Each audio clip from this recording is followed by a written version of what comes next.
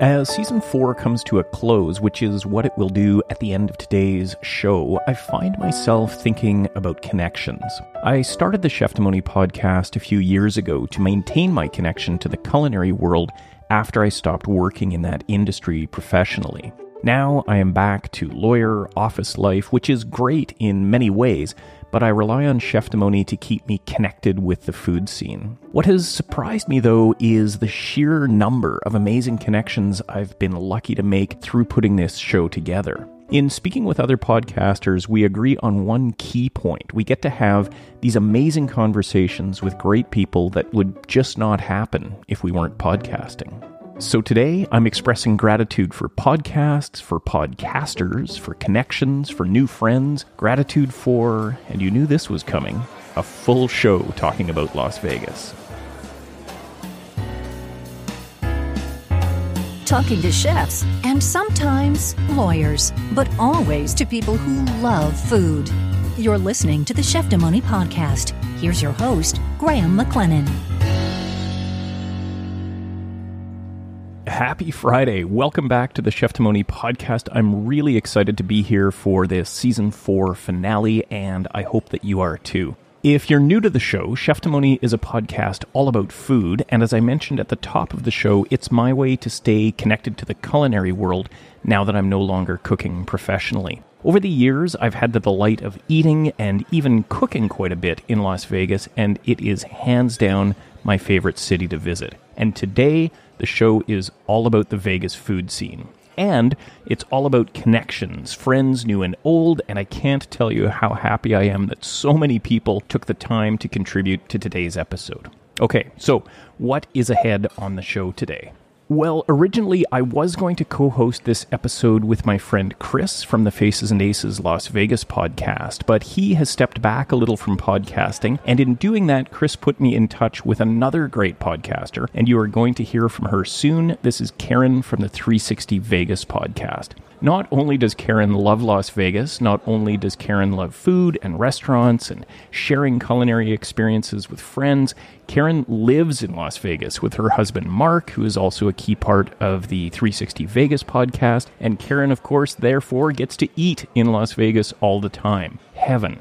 You're going to hear a little today about 360 Vegas, and I absolutely recommend you check it out for weekly views on what's what in Vegas. Karen and I talked today about her new hometown. She and Mark have been there for 3 years now, and we dive into great places to visit, both on the famous Las Vegas Strip, of course, and in some other neighborhoods, notably downtown and Fremont East. And Karen and I welcome some great guests to the show today. As it turns out, all of today's guests are podcasters, and they all have great Vegas food stories to share. You are going to hear from Christy Totten, who now does the Name Drop San Diego podcast for the Union Tribune in San Diego, but who has also done some Vegas-specific podcasting in her day. That was the Spicy Eyes podcast, all about food and culture in Las Vegas, that Christy produced with her podcasting partner, Sonia Swanson. I keep hoping that they are going to surprise us with another episode, even though Christy is now living in California. So, Christy and Sonia, just saying, your Spicy Eyes audience is here.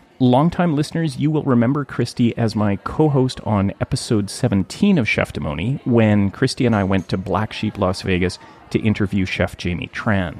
Also today, you're going to hear from my episode 51 guests, Lorraine Moss and Louis Victa of the Two Sharp Chefs and a Microphone podcast. I tell you, between Louis, Lorraine, and now Karen, I am completely convinced that I must go to Bazaar Meat in the Sahara when I next visit Vegas. You'll hear plenty about the food and the experience at Bazaar Meat today. Finally, you are going to hear from Kelly and Julian from the Vegas Confessions podcast. Julian kindly joined me on episode 22 of the show, and I'm really grateful that he and his wife Kelly accepted the invitation to come back today. Again, podcasting is all about these great connections, and those connections happen because people are so giving of their time. So my thanks to all of the podcasters and the guests and all the Vegas enthusiasts and the food lovers. They're all the same people who joined to make today's show possible. Here comes episode 55 of Cheftimony, which I'm delighted to bring you, along with my co-host for the day, Karen from the 360 Vegas podcast.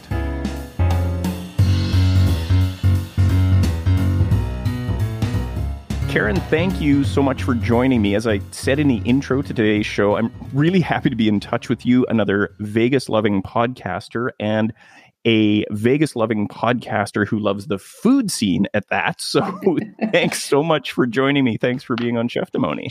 Thank you. I am so excited to do this. Talking about food is my favorite thing to do. So I am ready to dive in and keep going. Awesome. Well, we're going to hear from some other Vegas-loving, food-loving people today. But before we get to the food and the restaurants, the Vegas dining scene, and of course, to your show, the 360 Vegas podcast, which I do want to hear about and want my listeners to hear about directly from you, let's start with a simple question that honestly, I still struggle to answer. And I think I struggle to answer it because for people like you, people like me, and many of our mutual friends, it's not even really a question. The answer is like, well, of course, or why are you asking me that question? But here is the simple question. Why do you love Las Vegas as much as you do? You know, it's funny because I get that question a lot, especially since we moved out here. People are like, why would you move to Vegas? And my response is, why would you not? Good I response. love, I like that. I love Vegas because anything that you want to do, whatever your interests are, you can find it out here, and you can find a way to indulge in it, to experience it, whether it's food, music, sun, skiing. There's so many things that you can do out here in Vegas that it just, why not? Like you said, like, why would you not move out here? It's crazy. Absolutely. Now, I was going to ask you this a little bit later, but let's bump up this question. How long have you been living in Vegas, and what is that like? Like, when I think of it, and I sometimes daydream about living in Vegas and it's just Shangri-La in my mind. But of course, that's because I tend to go for 3 and 4 days at a time, and I'm always on vacation and I'm always having fun. Yep. So maybe it's not like that when you live there. I don't know. So please tell No, us. it's not like that when you live here. We've been here. It was actually 3 years last week, which is funny because it seems like it's been a lot longer, and it seems like it hasn't been that long, both at the same time. You know, living in Vegas is like living anywhere else. It's a city, it's a town.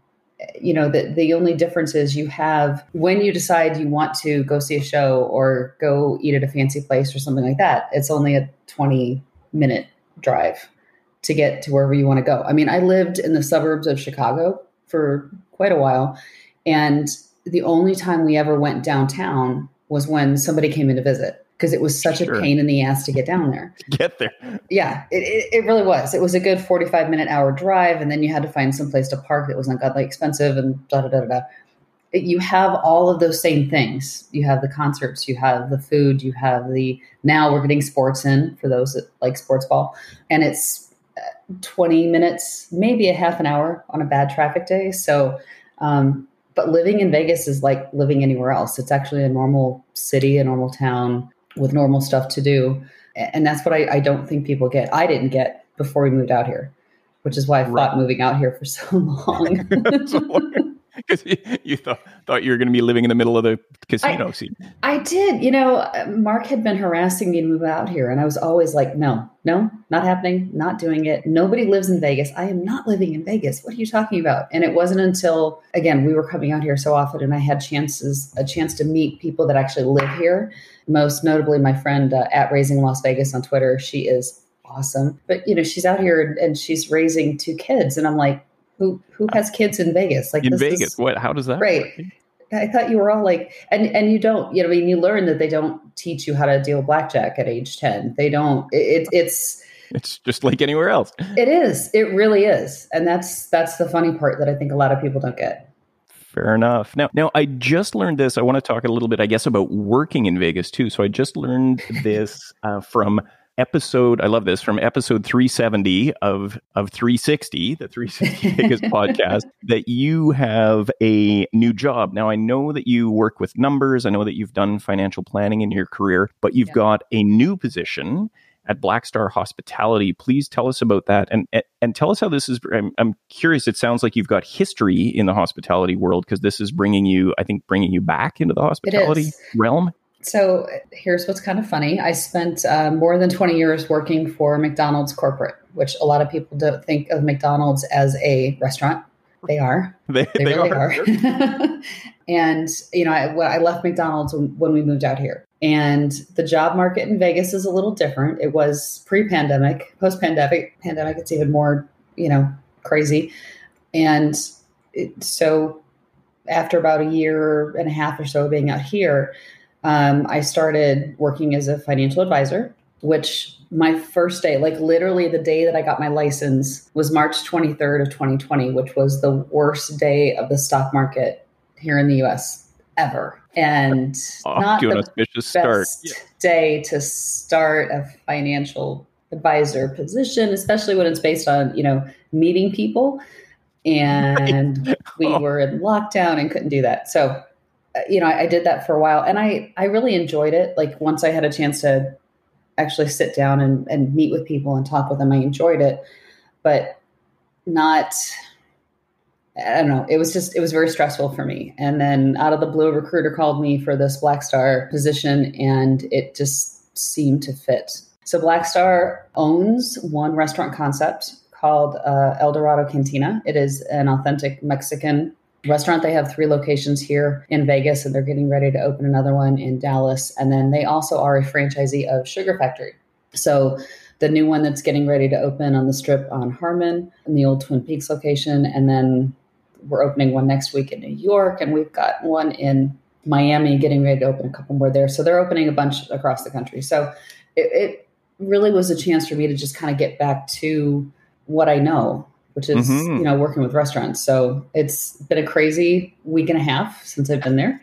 Wow, it's very new. It's very new. It's very, very new. Yeah. But I'm loving it so far. And I feel better. So, when you go to work, there's some days that you just dread going in, and other days that you're like, all right, let's jump in and see what I get to do. I was dreading going into work in my last job. This I'm excited about. It's a mess. It is such a mess. It's not even funny, but it's a fun mess. So what a fun mess. Mm-hmm. Awesome. Well, congrats. And thank you. And welcome back to hospitality. And to be a part of the Vegas hospitality scene is so appealing. Yeah, I'm jealous, I guess is what I'm saying. So well, if you want to move down here and we might, need a lawyer or something. Yeah. I might be able to help you out with that. We'll see. Right. Well, I'm not yet moving. That'll be a discussion with my wife, moving to Vegas, but I'm not doing that. But I can say, revealing some new information here, very recently on Friday night after work, I actually clicked send or confirm or register or whatever it was, and have booked hotels and flights for a very Vegas Christmas. So we will be coming for now, subject to travel plan restrictions, but hopefully those will be sorted. I was willing to roll the dice on booking this trip, and we did. So we're going to be there for close to a week. I'm not sure my wife yet realizes what that's going to be like, but anyway, we'll be there close to a week. We're going to spend some time downtown, some time on the Strip. We're going to get into other restaurants and neighborhoods when we hear from our guests today. But anything come to mind? Like, are there any new must-sees or places that you're loving right now, either downtown or on the Strip? Well, so I don't know when the last time was you were in town. I'm guessing it's been a minute. It has. Yeah. November of 2019. Okay. So definitely downtown. You have to go check out Circa. It's brand new. It's beautiful.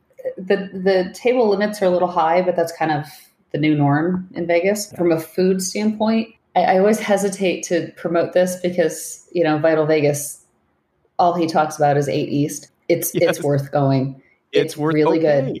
It's really good, and it's reasonably priced. And just don't get the fried rice Vital Vegas style. Like, I refuse to do that out of principle because I love Scott. He's a really good friend.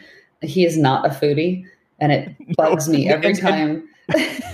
Yeah, and in his defense, nor does he pretend to be, right? Like, he acknowledges his limits. I think he does, but every so often people are like, well, Vital Vegas, I want your opinion before I go try something. And I'm like, he's not a food guy. Don't take his word for it. Don't do it. Don't do it. I have a whole funny story with Bizarre Meat that we could talk about later and him. But it's just, I intentionally Well, I've only been to 8 East once, and it was awesome. But I told the server, I'm like, I'm getting the fried rice, but I'm not getting it Vital Vegas style. And the server laughed. Like, so he's made an impression. Like they know who he is. They know what he's doing. Sure. And but yeah, for anybody who doesn't follow Scott, Vital Vegas style, I think this is right. Correct me if I'm wrong. It's the brisket fried rice. Yep. And then he adds chicken skewers. Yes. But hold the sticks so the chicken meat is off the skewers and presumably just mixed in with everything else. Yeah, it's that's pretty much what he does. He started with the skewers and then just started adding them in, and now they add them in for him. But yeah, the brisket fried rice is delicious. I will say that. And I can't remember. We had probably 6 or 7 different dishes when we were there, and they were all awesome and delicious. So I don't think you can go wrong. So I would definitely recommend that. The other thing, if you haven't been downtown in a while, Ferguson's is really kind of, coming into its own. They've added a couple restaurants down there. So I would recommend giving that a try. And where is that? I can't picture it. It's further down Fremont. So okay. Fremont East, go past Container Park. Yeah. Okay. And it's past there. It's an old motel that they've turned into just kind of this event space. They've got a lot of small businesses open up in there, but they've got a couple of really good restaurants. Of course, the names are escaping me at the moment, but I've eaten at one of them. Again, I can't remember the name of it, but it's just kind of cool and fun. And I love that this whole revitalization is still happening, even without Tony Hsieh, which we'll talk about later, and with the whole pandemic, there's still so much happening downtown and in the arts district. Yes. That it's fun to watch. It's I can't wait to get back again. Both to the Strip. I mean, I love the Strip, but I'm loving downtown more and more these days. So really excited to check it out. Now, let's talk a little bit about podcasts, and to ease into this topic, I should say thanks to our mutual friend Chris from the Faces and Aces Las Vegas podcast, because he and I were originally going to record this show, and he's now stepped back from podcasting a little bit, but very kindly put me in touch with you, and you very kindly agreed to be here. So thanks to Chris, thanks to you. Thanks to Chris. Yeah. I was so flattered when he reached out and he was like, hey, I think this might be, up your alley and something that you'd have fun doing. And I'll be honest, I don't listen to podcasts. I don't have a kind of a life or a job where I can pay attention. Like I could put stuff on in the background, but I'd never hear it. So I don't listen to a ton. When Chris approached me about doing this, I did, of course, had to check you out and what the podcast was. And I love your passion for food. I love your premise of I have a career, like a day job, but you went and worked on a line, and not just in any kitchen, but in a really good kitchen, which is a scary thing to do. And I give you so much credit for that. And I think it speaks to your love of food and your love of what being in a restaurant is about. So I immediately was like, yes, I want to do this. This is going to be fun. Awesome. Well, thank you. Thank you for all of that. And please tell us a bit about 360, because you with your team are a long-term Vegas podcaster. What's, for those who don't know, what is 360 Vegas all about? 360 Vegas is really Mark's project. He started it a little more than 10 years ago. The regular show is basically 3 friends, Mark, Tony, and I, hanging out, talking about Vegas, adding our 2 cents in and just trying to make each other laugh. What's really, I think, is most amazing is what Mark does with the Patreon subscribers. If you are a fan of Vegas history, I'm not kidding, Mark knows more about Vegas history than anybody I've ever met. And I've met a UNLV professor or 2. But he does a whole vintage Vegas series about the different properties and how they started and who owned them and when. And also with the Patreon, you get, Tony's recently started doing these cocktail lounge things that have been pretty popular. So the regular show is just us hanging out, having a good time. If you want more detailed info into Vegas, the Patreon subscription is for $7 a month. Honestly, you get a crap load of stuff. Like Mark he's got stuff pre-posted for like the next 2 years. So wow. Knock on wood, if something happens and he gets hit by a bus tomorrow, you're still going to get new content. You may not get a regular show, but you'll get Patreon stuff. It's still going to come out. So. Okay. Well, very cool. You know what? I have not checked out the Patreon, but I think I may have to. And My wife will be delighted that I've found a source of yet more Vegas content. You know what? We've done a really good job of converting wives who did not have any interest in Vegas, myself included, to get to appreciate Vegas and everything it has to offer. So if you're having a little trouble there, we might be able to help out. Okay, terrific. We may need an intervention when we're there in December. Well, absolutely. If you can make it here, and I pray and hope that you can, please let us know. Absolutely. If nothing else, you and I are going to go find someplace fun to eat. Of course. We'll show you guys around and have a good time. Okay, that's great. Last question before we dive into the clips. Tell us a bit about 360 Vegas Vacation, because speaking of visiting Vegas, this is something that your team has put together for a whole bunch of people. I don't even know how to describe it. It's really just a meetup of a lot of really awesome people that love Vegas, and it's changed over the years. When I jokingly said we've converted a lot of wives, Vegas Vacation is one of the ways that we've done that. Okay. One really good friend of ours, he always wanted to come out to Vegas. His wife never wanted to come out, and he convinced her to come out to a Vegas Vacation. And I think they only showed up for maybe like one or two of the scheduled events. And she is now a regular. She looks forward to coming out. She's our unofficial photographer. It is just, honestly, we have met so many awesome people doing these meetups that, we have a schedule of events. It usually runs Sunday to Tuesday. Sometimes we don't make it to all of the events because wherever we are, we're having a good time, and we don't move, right? But that's Vegas. It's just been incredible. And the last one, we had our 10th one in June, which was crazy because it had actually we've been planning it for close to 2 years. Obviously, with the pandemic and everything shutting down, it kept getting pushed. And we had an awesome turnout, probably, 40 to 50 folks that were there. And it was so much fun. It was so nice to see everybody when we were still maskless. We're not anymore. Right. But it's a fun time. It's a chance to just go to Vegas and hang out with friends. And hang out. Sounds wonderful. And so welcome these days, right? When we haven't been able to do that in so long. It was so nice to see so many, like old friends that we've seen so many times before. But I remember, one guy, his name is Mike. He literally booked his Vegas vacation trip like 3 days before. And just decided, hey, I'm coming out. Like, he was a new listener. He'd only started listening to us, and he started halfway through like our catalog. Like, he started like episode 150, 160. Okay. And worked his way up. And worked his way up. Because again, we've had 370 episodes. But he started seeing stuff on Twitter about, people were coming out, and he's like, what's happening? Like, he didn't really even know what it was. So he sort of jumped ahead and saw we were doing the meetup, and like literally booked it 3 days out and came out. And I think he said he had a great time. It was awesome to meet him. It amazes me that people come out to Vegas just because they know we're, having a meetup. Because to me, that's still weird. I don't understand why people do that, but I'm grateful that they do. Sure. Well, that's what's so great about these things, and podcasting, I think generally, like we, obviously, to state the obvious, wouldn't be having this conversation absent podcasts, right? Like it just leads to great stuff. So it does. It does. We've met the best people and the most amazing friends. I mean, Chris, like we were just talking about from Faces and Aces, is one of those situations. Like, and again, I don't listen to podcasts. I'm fortunate that I have like the halo effect of what Mark does with 360 Vegas. But yeah, it's you are able to find people that you have something in common with. And usually I always joke and say, like, our show is a great friend filter. If you can listen to the show and not hate us, then come on out, Come on out. You might enjoy spending time with us. Exactly. We might get along. If you can listen to our craziness on a weekly basis.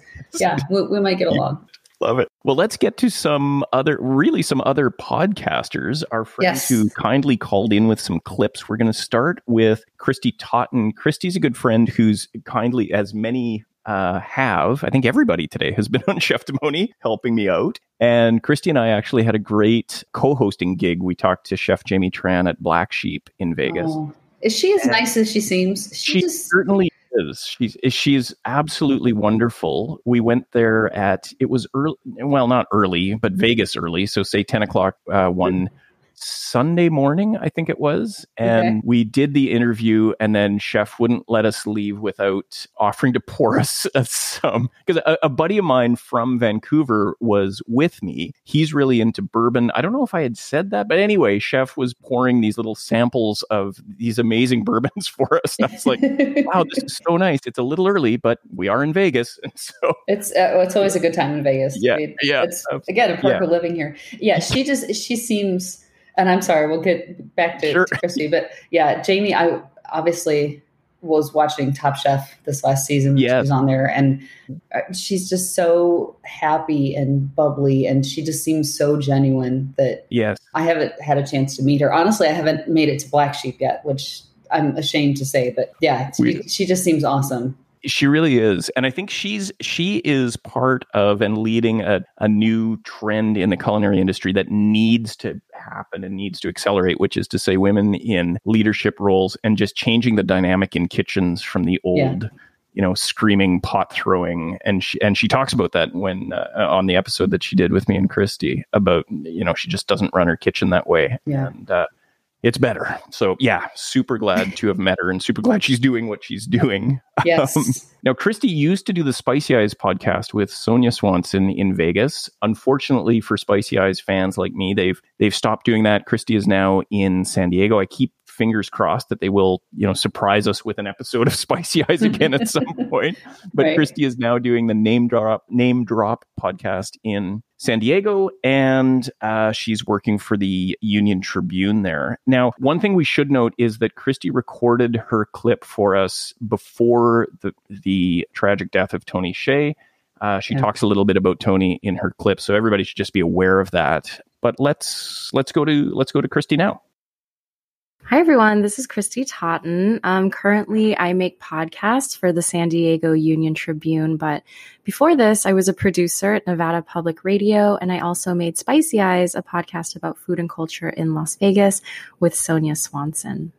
My favorite restaurant, that's really hard, and especially that I'm in San Diego now, I miss so many, but I think I'm going to go with M&M's Soul Food Cafe. So there are 2 locations in town, one on the west side, one right on Las Vegas Boulevard across from the Stratosphere.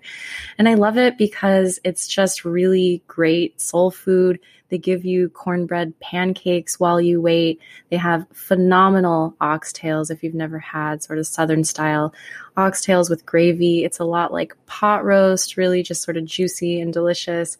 They also have really great chicken and waffles, especially their waffles, which are really cinnamony and amazing. And so for years when I lived in Las Vegas, that was a birthday tradition that sort of the night after we all went out, we'd all gather again and go to M&M Soul Food Cafe. So I really miss that.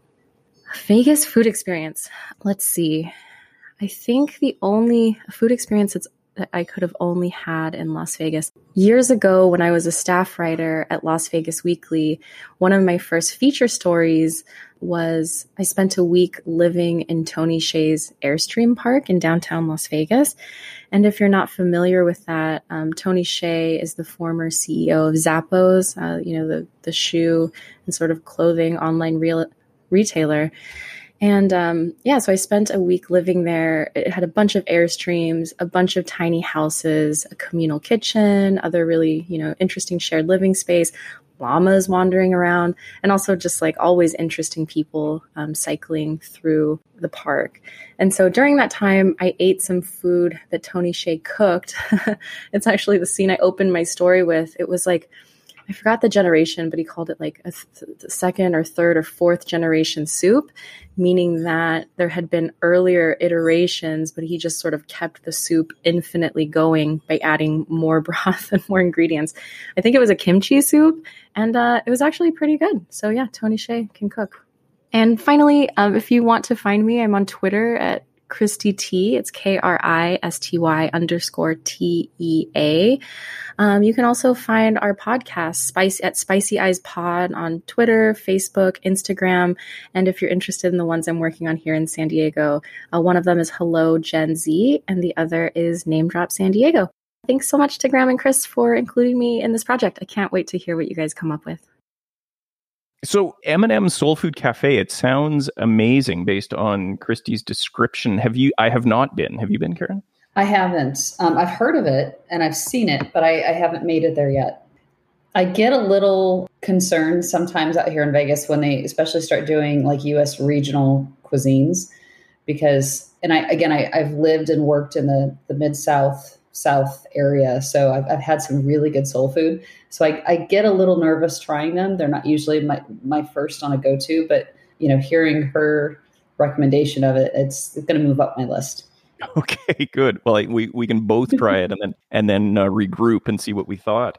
Maybe talk a little bit about Tony Hsieh. It's such state the blindingly obvious, a tragedy that he is now gone, that Vegas has lost him, because he really was a visionary and really, I mean, I don't know Vegas history that well, but it seems that he would be one of the key pieces to the development that continues to go on downtown and on Fremont now. He will be. His impact downtown is, immeasurable almost.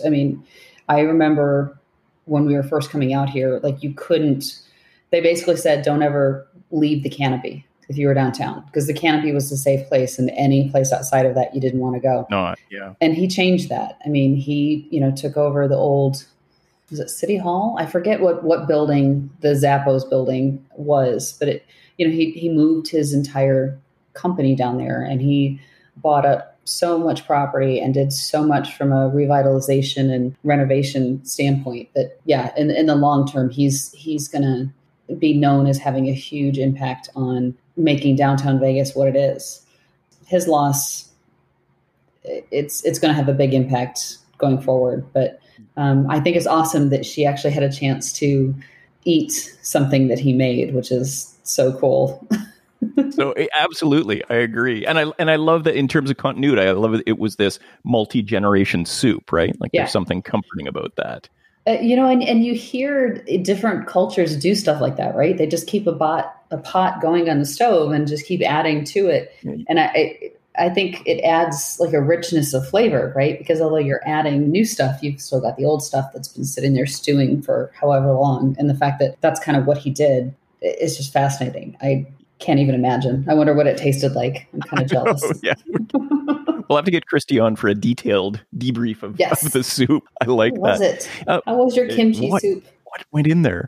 Can you talk a little bit, Karen, about that? We've touched on it already, but just this general idea of the off strip and off Fremont, I suppose, off downtown dining scene. Yeah. The more I explore, the more I love it. And the way I try to explain it to people who don't visit Vegas that regularly is, on the Strip, you have this collection of multi-billion-dollar resorts, and they have big budgets. Obviously, they bring in named chefs, and then you have a lot of chefs who sort of grow up and cut their teeth in that environment and learn how to cook brilliantly, and now they're leaving the Strip and opening their own places. So any thoughts to share on that scene generally? And I would guess that's where locals tend to spend a lot of their time and their dining budgets.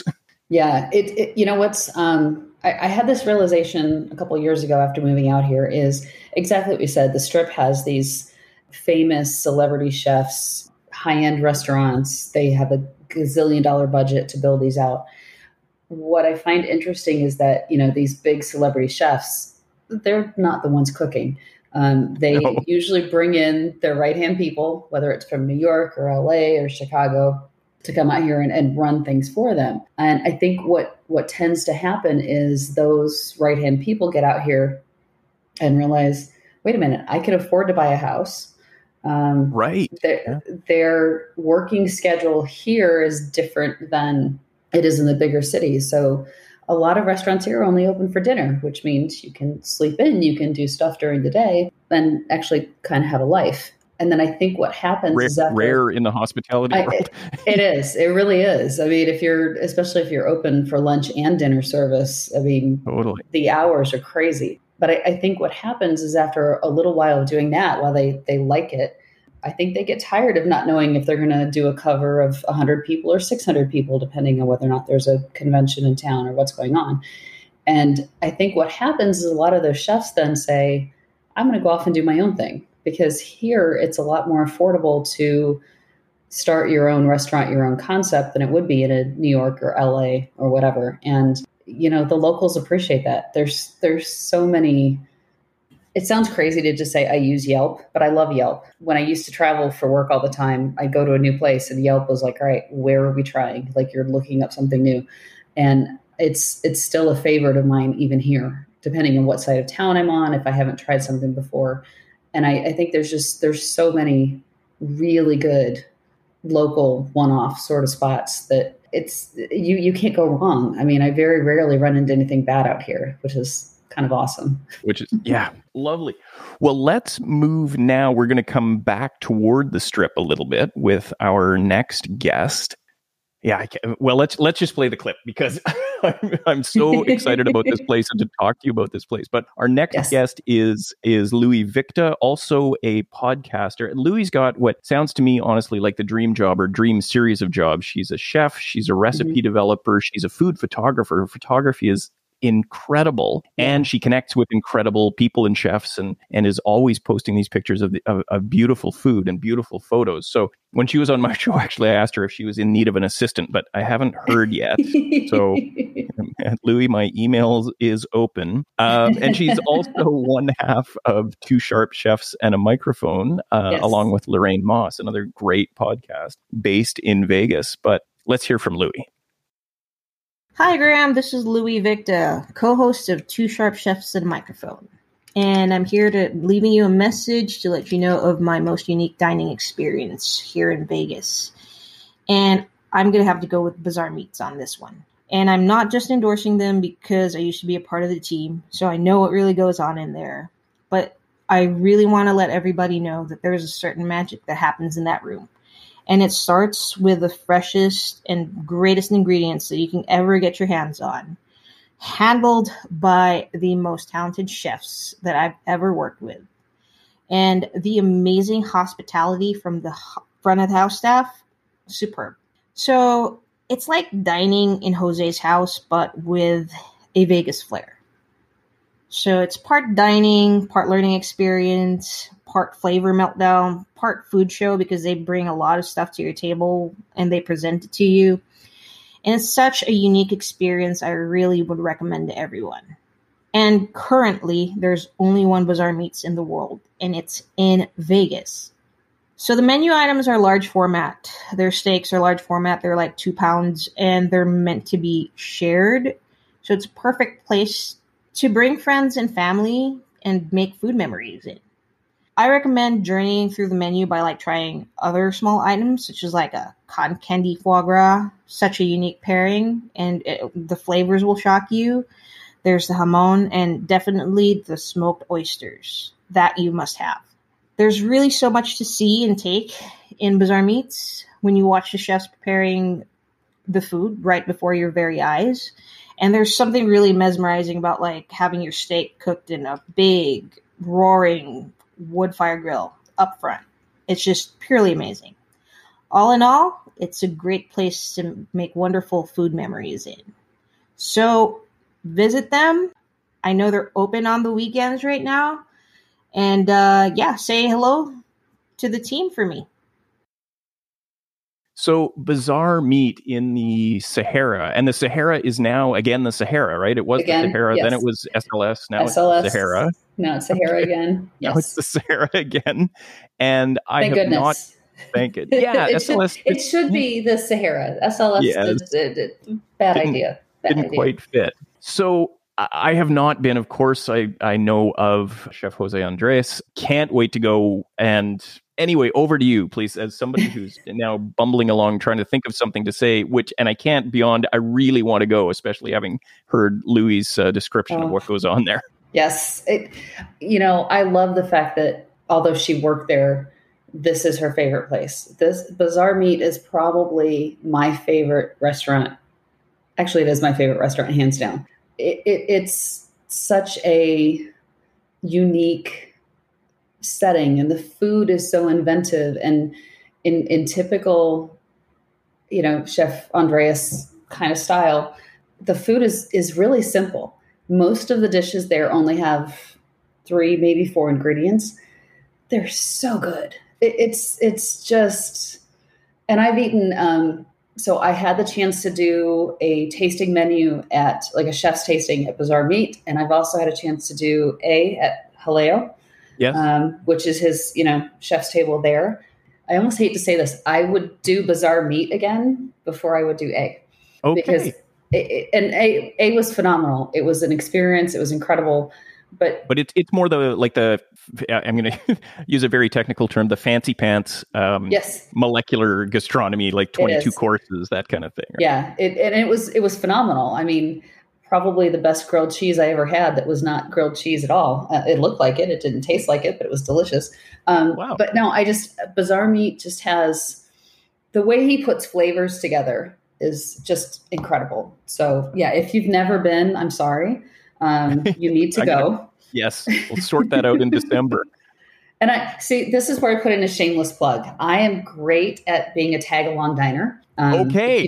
If you don't mind a third wheel, I am more than happy to be one. Absolutely. And I'm happy to be a guide. Like, I could point out certain things that you have to try. So just keep that in mind when you're out here.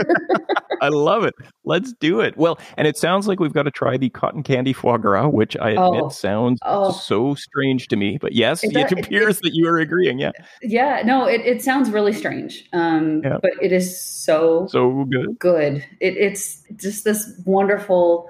And I always say that I'm not like a savory, sweet combo kind of person. Apparently, it just needs to be the right kind of savory sweet, because I'm not a cotton candy fan. I do like foie gras, but it's literally this almost frozen chunk of foie gras that they have been wrapped in cotton candy. And you literally take it all in one bite. Oh my God, it's so good. It's so good. Okay. It's so good. Yeah. I will say this. They had a dish pre-pandemic that they have not brought back yet that I'm just crushed by. And that's the faux waffle. So it is a foie gras waffle. So it's a waffle that has like a foie gras mousse in the middle of it, and it's got honey and peanut butter, and it is just the most decadent, wonderful thing you've ever had. And they haven't brought it back yet, and I'm crushed. Every time I go in, I'm like, "Is it back? Are you going to bring it back?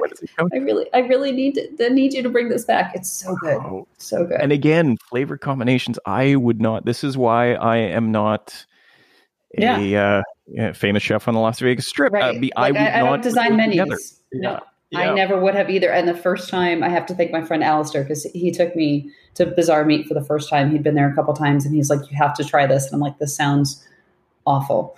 Like peanut butter, honey, foie gras, and a waffle. No. And it's so good. It's so good. Okay. So yeah. All right. We're going to go.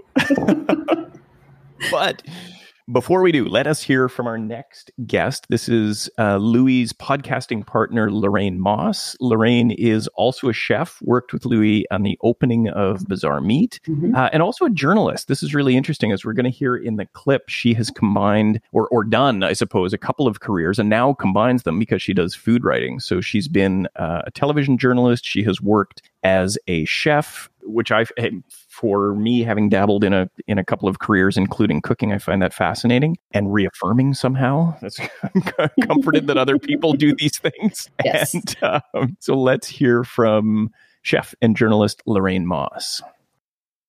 Hello, Lorraine Moss here, professional chef, journalist, and co-host of Two Sharp Chefs and a Microphone podcast. Well, how did I end up here in Las Vegas? It was a very wavy route to get here. I started originally as a television news journalist. I got a job at Fox 5 Las Vegas, the local Fox affiliate here in Las Vegas. Started as a reporter and ended up being the weekend anchor. Loved it so much and loved the city so much that I stayed for almost 7 years before I moved on. As the news business goes, you move from city to city until you get to a big market. And San Francisco is a very big market. It is where I'm from, my hometown. So it was a really big deal for me to move back there. Loved it for a short period of time and then hated it. I was supposed to be really happy because I was back home and I was in a big market making really good money. But instead, I was just disillusioned by having to be with people at the worst times in their lives and ask them about it. It was very uncomfortable to me. I had a hard time compartmentalizing the way many amazing journalists do. Always loved the writing aspect of it and still do. So that's why I also do food writing now. So I saw the chance to quit the business when my husband got a job here back in Vegas. I moved back with him here and started culinary school, quit the journalism business. Loved culinary school, ended up working in a restaurant at the same time while I was finishing culinary school. Really found my calling, telling a story through food after telling, a lot of negative stories in my journalism career, was telling a happy, fulfilling story with food. So that's how I ended up in Las Vegas, and that's how I'm back here in Las Vegas. My favorite Vegas restaurant, well, that's like picking my favorite child, picking my favorite dog. It's nearly impossible. I will say that I love French food. I especially love going to a French restaurant because it's perfect, And when I speak about perfection, I'm specifically talking about Joël Robuchon. My favorite restaurant here is not open at this time, L'Atelier de Joël Robuchon, because of the pandemic. I'm hearing that they are going to reopen. Cross our fingers. Let's hope that happens because it's one of the best restaurants in the world by the chef of the century. It's just perfect, from soup to nuts, as they say. Perfect food, sexy ambiance, beautiful plating. I love to sit at the counter at L'Atelier and watch the cooks as they do their magic. My favorite Vegas dining experience. I'm quite biased.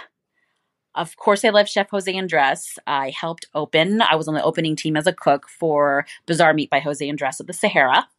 At the time, it was SLS. They really care about what they do. They know their farmers. They know their breeds.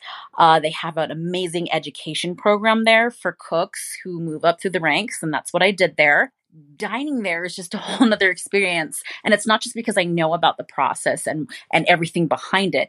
It's because the experience is just as fabulous as the actual food is. They take you on a journey. They tell you a story from start to finish in your meal about the purveyors, about quality, about sustainability. And Chef Jose Andres is a living legend. He's a humanitarian, and he is an inspiration to so many professional cooks like me. You can reach me at Chef Lorraine on Instagram, at Lorraine Chef on Twitter. Of course, on the podcast, Two Sharp Chefs in the Microphone. Please subscribe and follow us on your favorite podcast app. And you can go check out my cooking videos, my blog, and just a little bit more about my life at FromChefWithLove.com. That's my website, FromChefWithLove.com. Cheers. So nice talking with you. Karen, my first question, having heard Lorraine's clip, is what is it about hospitality that leads to these transitions into the field, out of the field, back into the field? It's, to state the obvious, a really hard industry, but there's clearly something about it that keeps bringing people back. What's going on? Well, and I can only speak for me. For me, it's not necessarily hospitality. For me, it's about food. I've said this before, food is my hobby, whether it's eating it, cooking it. I find cooking very therapeutic. And I don't know if there's anything more satisfying than when you make something for somebody to eat and they're just happy and love it. And I don't know, for me, it's more about the food than it is the whole hospitality industry, because hospitality in general is a thankless. It's brutal dealing with the public all the time like that. But if it's something that you love doing, you're going to come back to it. So when I think about, how people cross over from whatever, I'm an accountant by trade. I'm a numbers person, which you would think that I'd be a really great baker then. Right. Yeah, exactly. Precise. I don't. I love the fun and the freedom of cooking.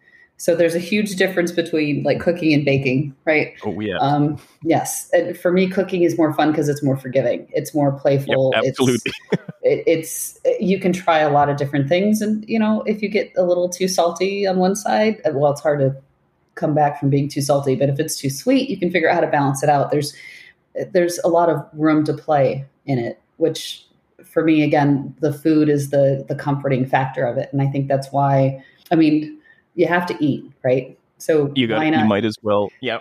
Exactly. Why not eat something fun and delicious and, versus just, which is funny because my husband actually is, if they ever came out with like food in a pill form, he would be the first person. Yes. Yeah. He eats because he has to, which to me is just so weird. Just does not make sense. I know. Yeah. I know. I've got a good friend like that too. He said if they would come out with pill, he became a vegan because his wife became a vegan, and that's what the food was in the house, and it made no difference to him. Oh my God. Right. Good, bad, or indifferent. Like, okay, I asked, in fact, I stopped by their house one day. He was frying something in a pan, and I knew it was vegan. It looked like chicken fingers, but I knew it would be a vegan alternative. And I said, what is that? And his answer was lunch. I don't know.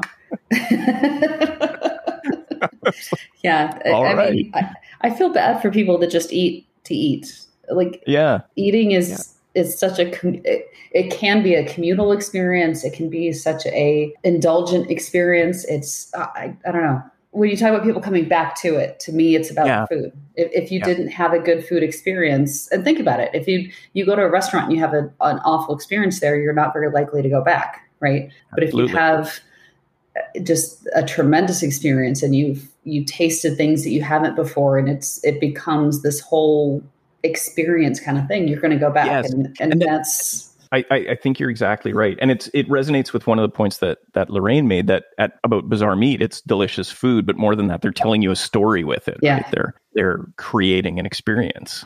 And I will say this, the staff at Bazaar Meat, so when we went to when I did the chef's tasting there, it's not on the menu. It's not a special side menu that they had and brought in.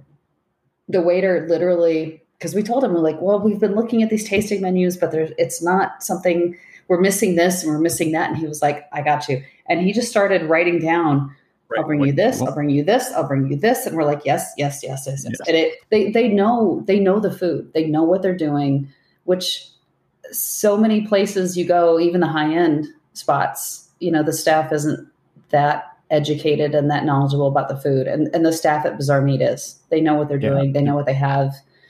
They know how to create and craft a menu for you as an individual. So that's probably the other thing that I would say. If you're feeling adventurous, just go to Bazaar Meat. And it's like an omakase kind of thing, right? Yes. Just feed me. Yeah. Feed me. And they'll bring you the best stuff. Right. So, okay.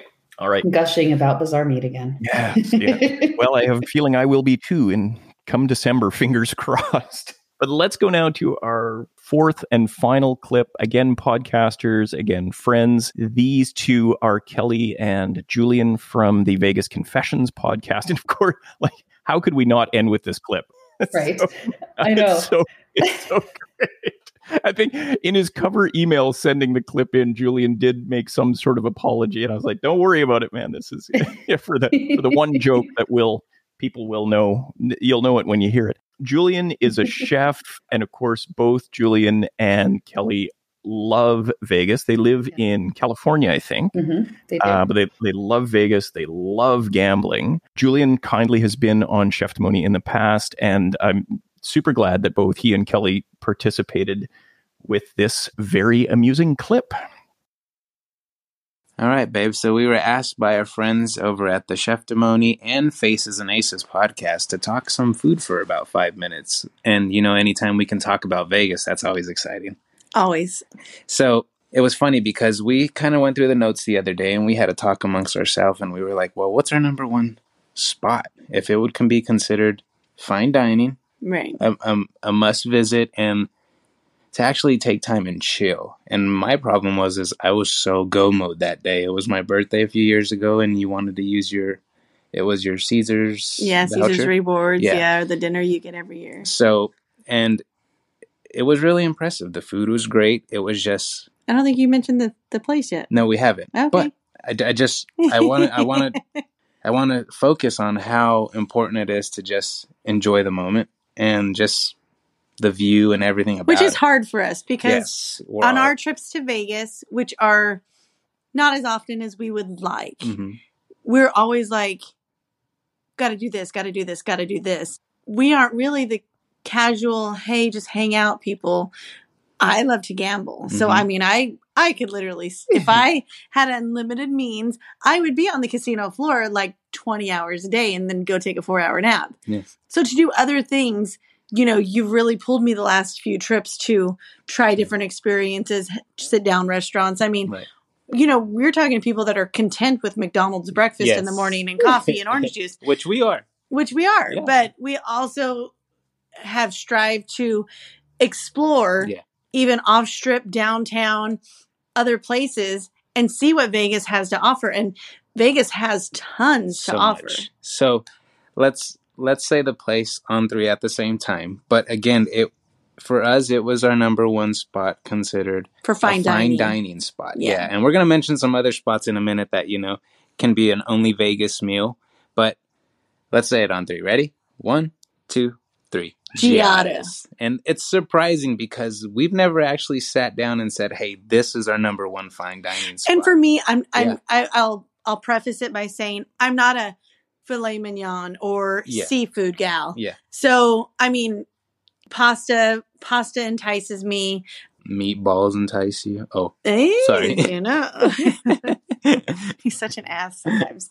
But those are more things that are on my palate that are pleasing to me. I'm an appetizer type of girl, so if a place has great appetizers, that's a hook for me. Right. For some people that are truly like steak people, I'm sure, you know, you're going to get the Guy Fieri and, you know, you're going to get the Gordon Ramsays. Right. You're going to get those places. For us, Giada was a perfect pick to spend our reward dollars. Right. And it was beneficial. We had the reward money, so we wanted to use it towards that because we did. We had an issue finding a spot to use it because we didn't want to sit in forever at Gordon Ramsay. So we said, hey, let's just go across the street to Giada's. And I'm glad we did.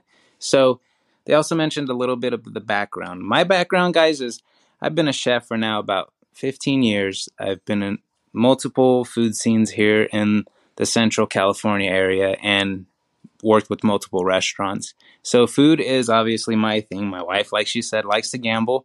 So when we go to Vegas, we have a mixture of gambling, which we both love to do, don't get me wrong, and eating. I think we both love to do that. So, I mean, visiting new places and getting a one-of-a-kind meal is a lot of the times a big deal for us. And recording it and making videos and having something to report back on the podcast too.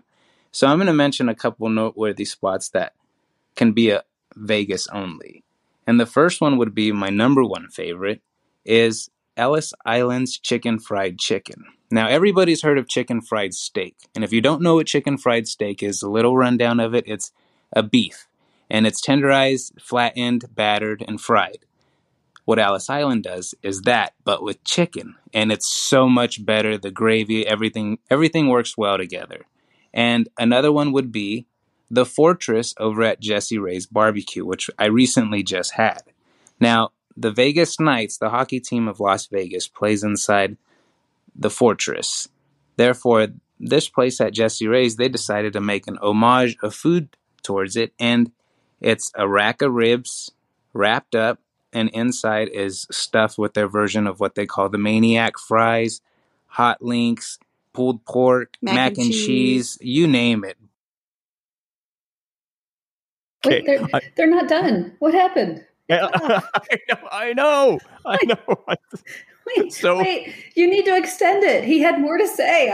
They clearly had more to say. The subscription I got to that call-in software had a 5-minute limit on it. So I've got to pay up for the unlimited version. Oh, I honestly, I want to hear the rest of what he had to say. Didn't he say he had 3 favorites and only got to one? Got to one. Yeah. I know. So, I don't know. We're gonna have to do a follow-up episode. That's okay. There you go. See, where we need to hear 2 and 3. We only heard 1. We need the rest of it. What exactly? Where to start? Let me just say, I love how much they love Vegas. How much they love what they're doing. Those two they have such a good time. It's always fun to listen to them. For sure. And now to see them on YouTube and see what they're doing. It's just great. Well, I'll pick a few things from their clip. One is Kelly's comment about loving appetizers and loving that style of dining. Yeah. So I always whether it's you call it there are probably technical differences, but appetizers or share plates or tapas style dining. Any go-to spots in Vegas for that kind of dining? Well, so I too love small plates, and I love sharing food. So for me, anytime I have a chance to go with friends that are willing to share, I love to try a lot of different things, and I don't need much of it. I just want to try a little bit of everything. So I'm right with her on that. Tapas is one of my favorites. Obviously, actually, Bazaar Meat. Not to talk about them again, but even Jaleo, because Jaleo is a traditional tapas spot. Firefly, actually, and I know it's had an up and down history over the years, is delicious. It's another favorite tapas spot. There's one that I don't know it. Where is Firefly? Firefly, so it's off the Strip.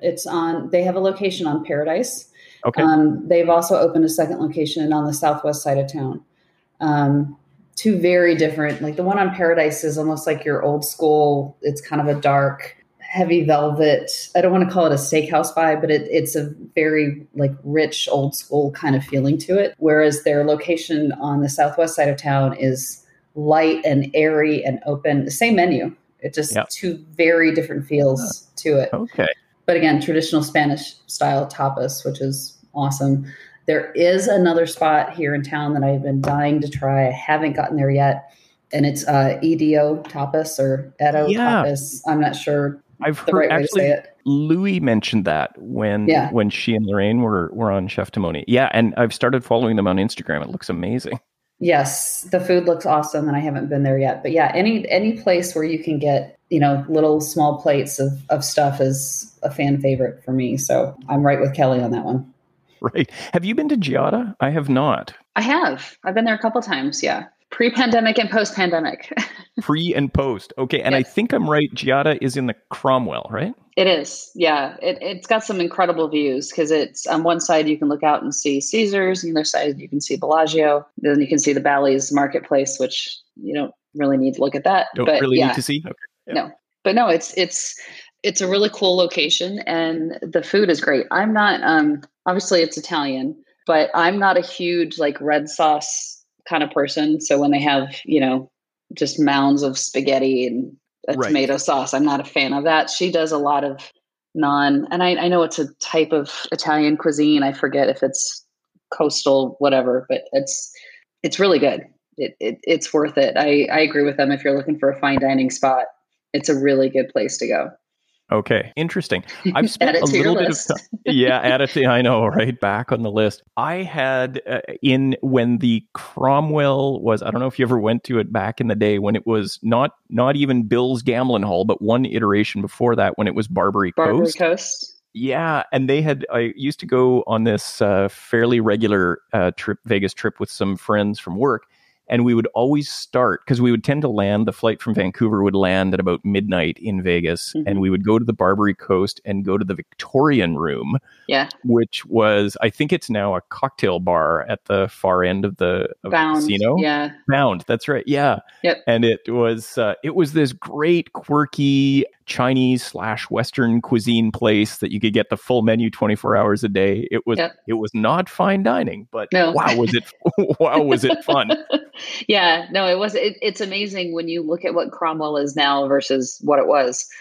I'll tell you, that's a renovation done right because it's nothing. We actually stayed at the Cromwell when it was Bill's Gambling Hall, and we got a suite. Okay. I don't know how we did it. Air quotes here. I am.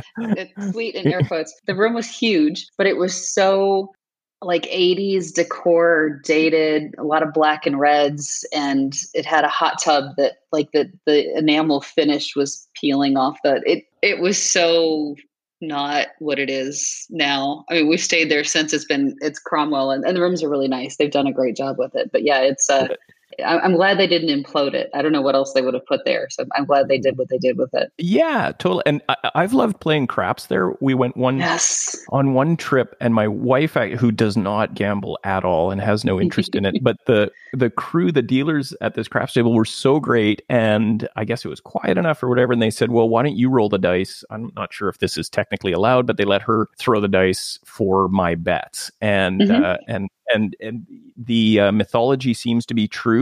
Beginners have good luck. So she did really well. And we didn't have a lot of time because we were on our way to see Elton John in the Coliseum. Oh, nice. I saw that show. The red piano. Yes. Yeah. Exactly. Yeah. Yeah. It was so good, right? So, You know, he can't hit the high notes like he used to, but he's still entertaining as could be. Oh, yeah, absolutely. Yeah, we loved it. And so we were actually up just before the show, and the dealers were like, you got to go. But look, you paid for your Elton John tickets. So that was great. And then the next morning, I had such a good experience. My wife was having a little bit of a sleep in. So I went back to the Cromwell. It was the same crew, or at least some members of the same crew were on the same table. Yeah. So I don't know if they had just started when we went in the night. Anyway. Maybe they were just ending, you went home and slept, and then came back, hopefully. Otherwise, that's a long shift. That would be yeah, exactly. So they were disappointed. The quote that sticks in my mind is, "Where's that Canadian girl?" I'm like, I'm the one with the chips here. Anyway, it was my money. Come on. Yeah, she was the one that was winning. That's all that mattered. Yeah, exactly. And as it turned out, I went back to, of course, to give it all back. But anyway, that is, yeah. Welcome to Vegas. That's kind of what you do. That's right. It all comes out in the wash.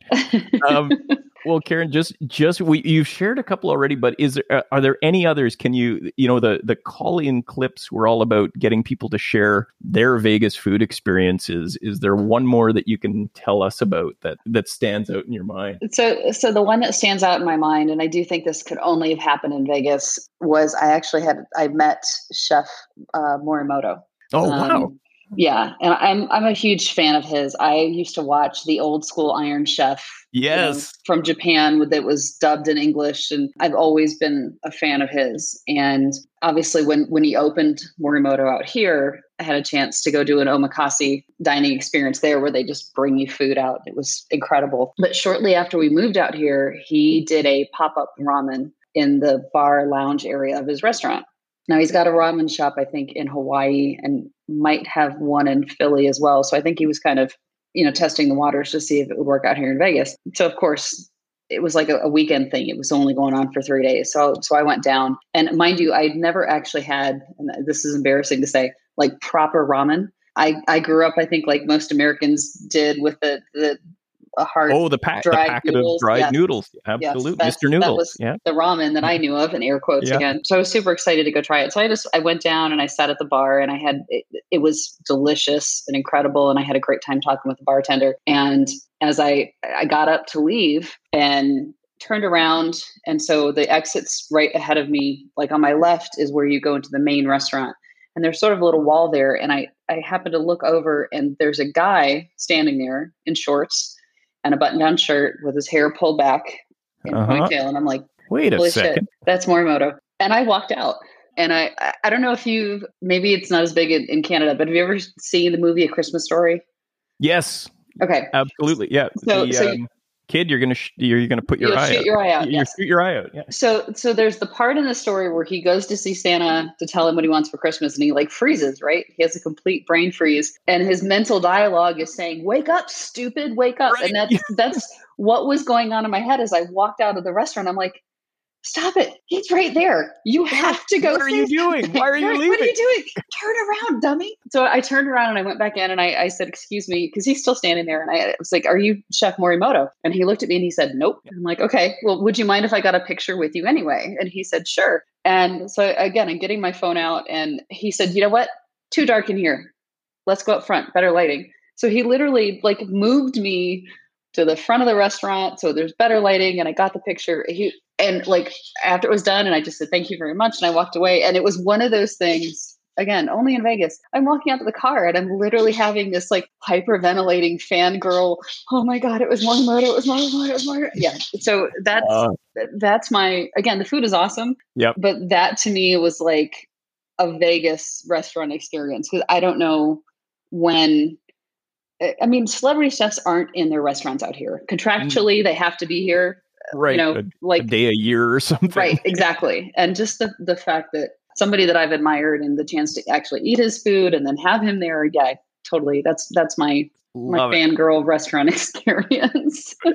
It's a great, and I love that it's only in Vegas. I think you're right. Yeah. Like Vegas has this history, right? Like from the Copa Room on forward, where you're actually closer to people than you would be in LA or New York or anywhere else. Right? It's something about Vegas that, yes, you can have these high-end fancy experiences, but it's so comfortable. Yes. And I think people let their guard down out here more than they do in other places. So it's That's mine. Okay, well, thank you for sharing. Listen, Karen, thanks so much for being on the show. Thank you for having me. Of course. This is so much fun. I love what you're doing. And again, I don't listen to a lot of podcasts, but I love anytime somebody's talking about food and about Vegas. Those are two things that I love to mix. So thank you for what you're doing.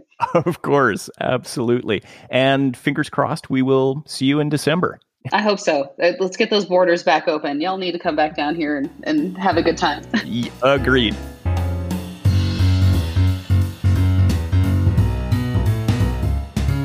Yes, fingers crossed for safe and easy travel later this year. Come on, Vegas Christmas 2021. Karen, thank you so much for joining me and for sharing your thoughts on a food scene and a city that we both love. That was a lot of fun. Can't wait to meet you in real life and, of course, to go to Bazaar at the Sahara.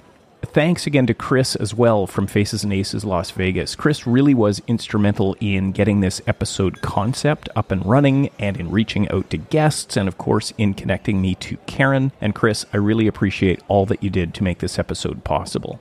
Remember, some clips were recorded some time ago, so check in with restaurants to see what their hours are now and, of course, what their current COVID protocols are. Well then, here we are at the end of Season 4. Thank you, as always, for joining me. I'm already looking forward to Season 5. And please remember, you can get in touch with me directly if you've got a comment for the show, a question, perhaps a guest suggestion, or a topic idea. Do get in touch. You can find me on Instagram, Twitter, and Facebook at Cheftimony. On LinkedIn, you will find me under Graham McLennan, or you can always send me an email, and those go to graham@cheftimony.com. Oh, and ratings and reviews. Please leave them. Apple Podcasts is the best spot, but anywhere would be appreciated. Now, if you want to leave a review but don't know how, get in touch. I'll walk you through it. Thanks for considering that. This is it then. Season 4 of the Cheftimony podcast is done. I'm Graham McLennan, and I'll see you this fall for Season 5, right here on Cheftimony.